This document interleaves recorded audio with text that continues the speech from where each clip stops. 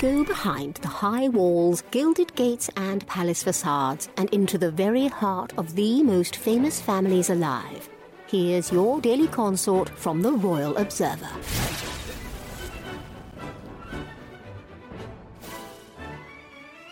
Omid Scobie had no problem swearing on his own life and that of his families when it came to claims that the two royal racists named in the Dutch edition of Endgame were all for publicity. "The book I wrote, the book I edited, and the book I signed off on did not have names in it," he told an interviewer. This is in direct opposition to the statements from the Dutch translators, who said they would never add or fabricate the naming of persons and that King Charles III and Kate, Princess of Wales, were in the book in black and white.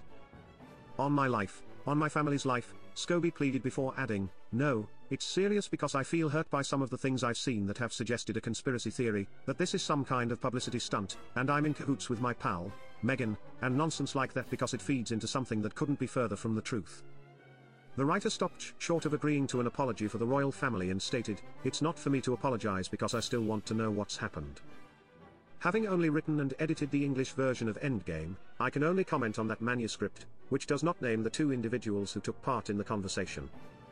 I'm happy to hear that the error in the translation of the Dutch edition book is being fixed," the author previously told an outlet when discussing the error. Numerous royal analysts and journalists have found it difficult to take Scobie and even the Duchess of Sussex's claims or insights at face value. During a 2021 British court hearing, it was found that the scribe communicated with Meghan Markle after all while he was penning Finding Freedom, which the Duchess only revealed while under oath. The resulting revelation destroyed much of his journalistic credibility and Meghan's overall trustworthiness, which has divided opinions about her ever since. Despite this, the author is trying to reset the course when it comes to simply being labelled a Sussex cheerleader and lapdog. The scribe also got flustered when promoting the book on ITV's This Morning when the host kept grilling him on the Duke and Duchess of Sussex. "Harry and Meghan don't appear in this book until page 146, he snapped back. This is not true in English editions of Endgame, where Harry is mentioned in the prologue and Meghan first appears on page 9. According to book reviews, a lot of the remaining text casts a very flattering and positive light on the Montecito pair." GDN reported on Scobie's remarks.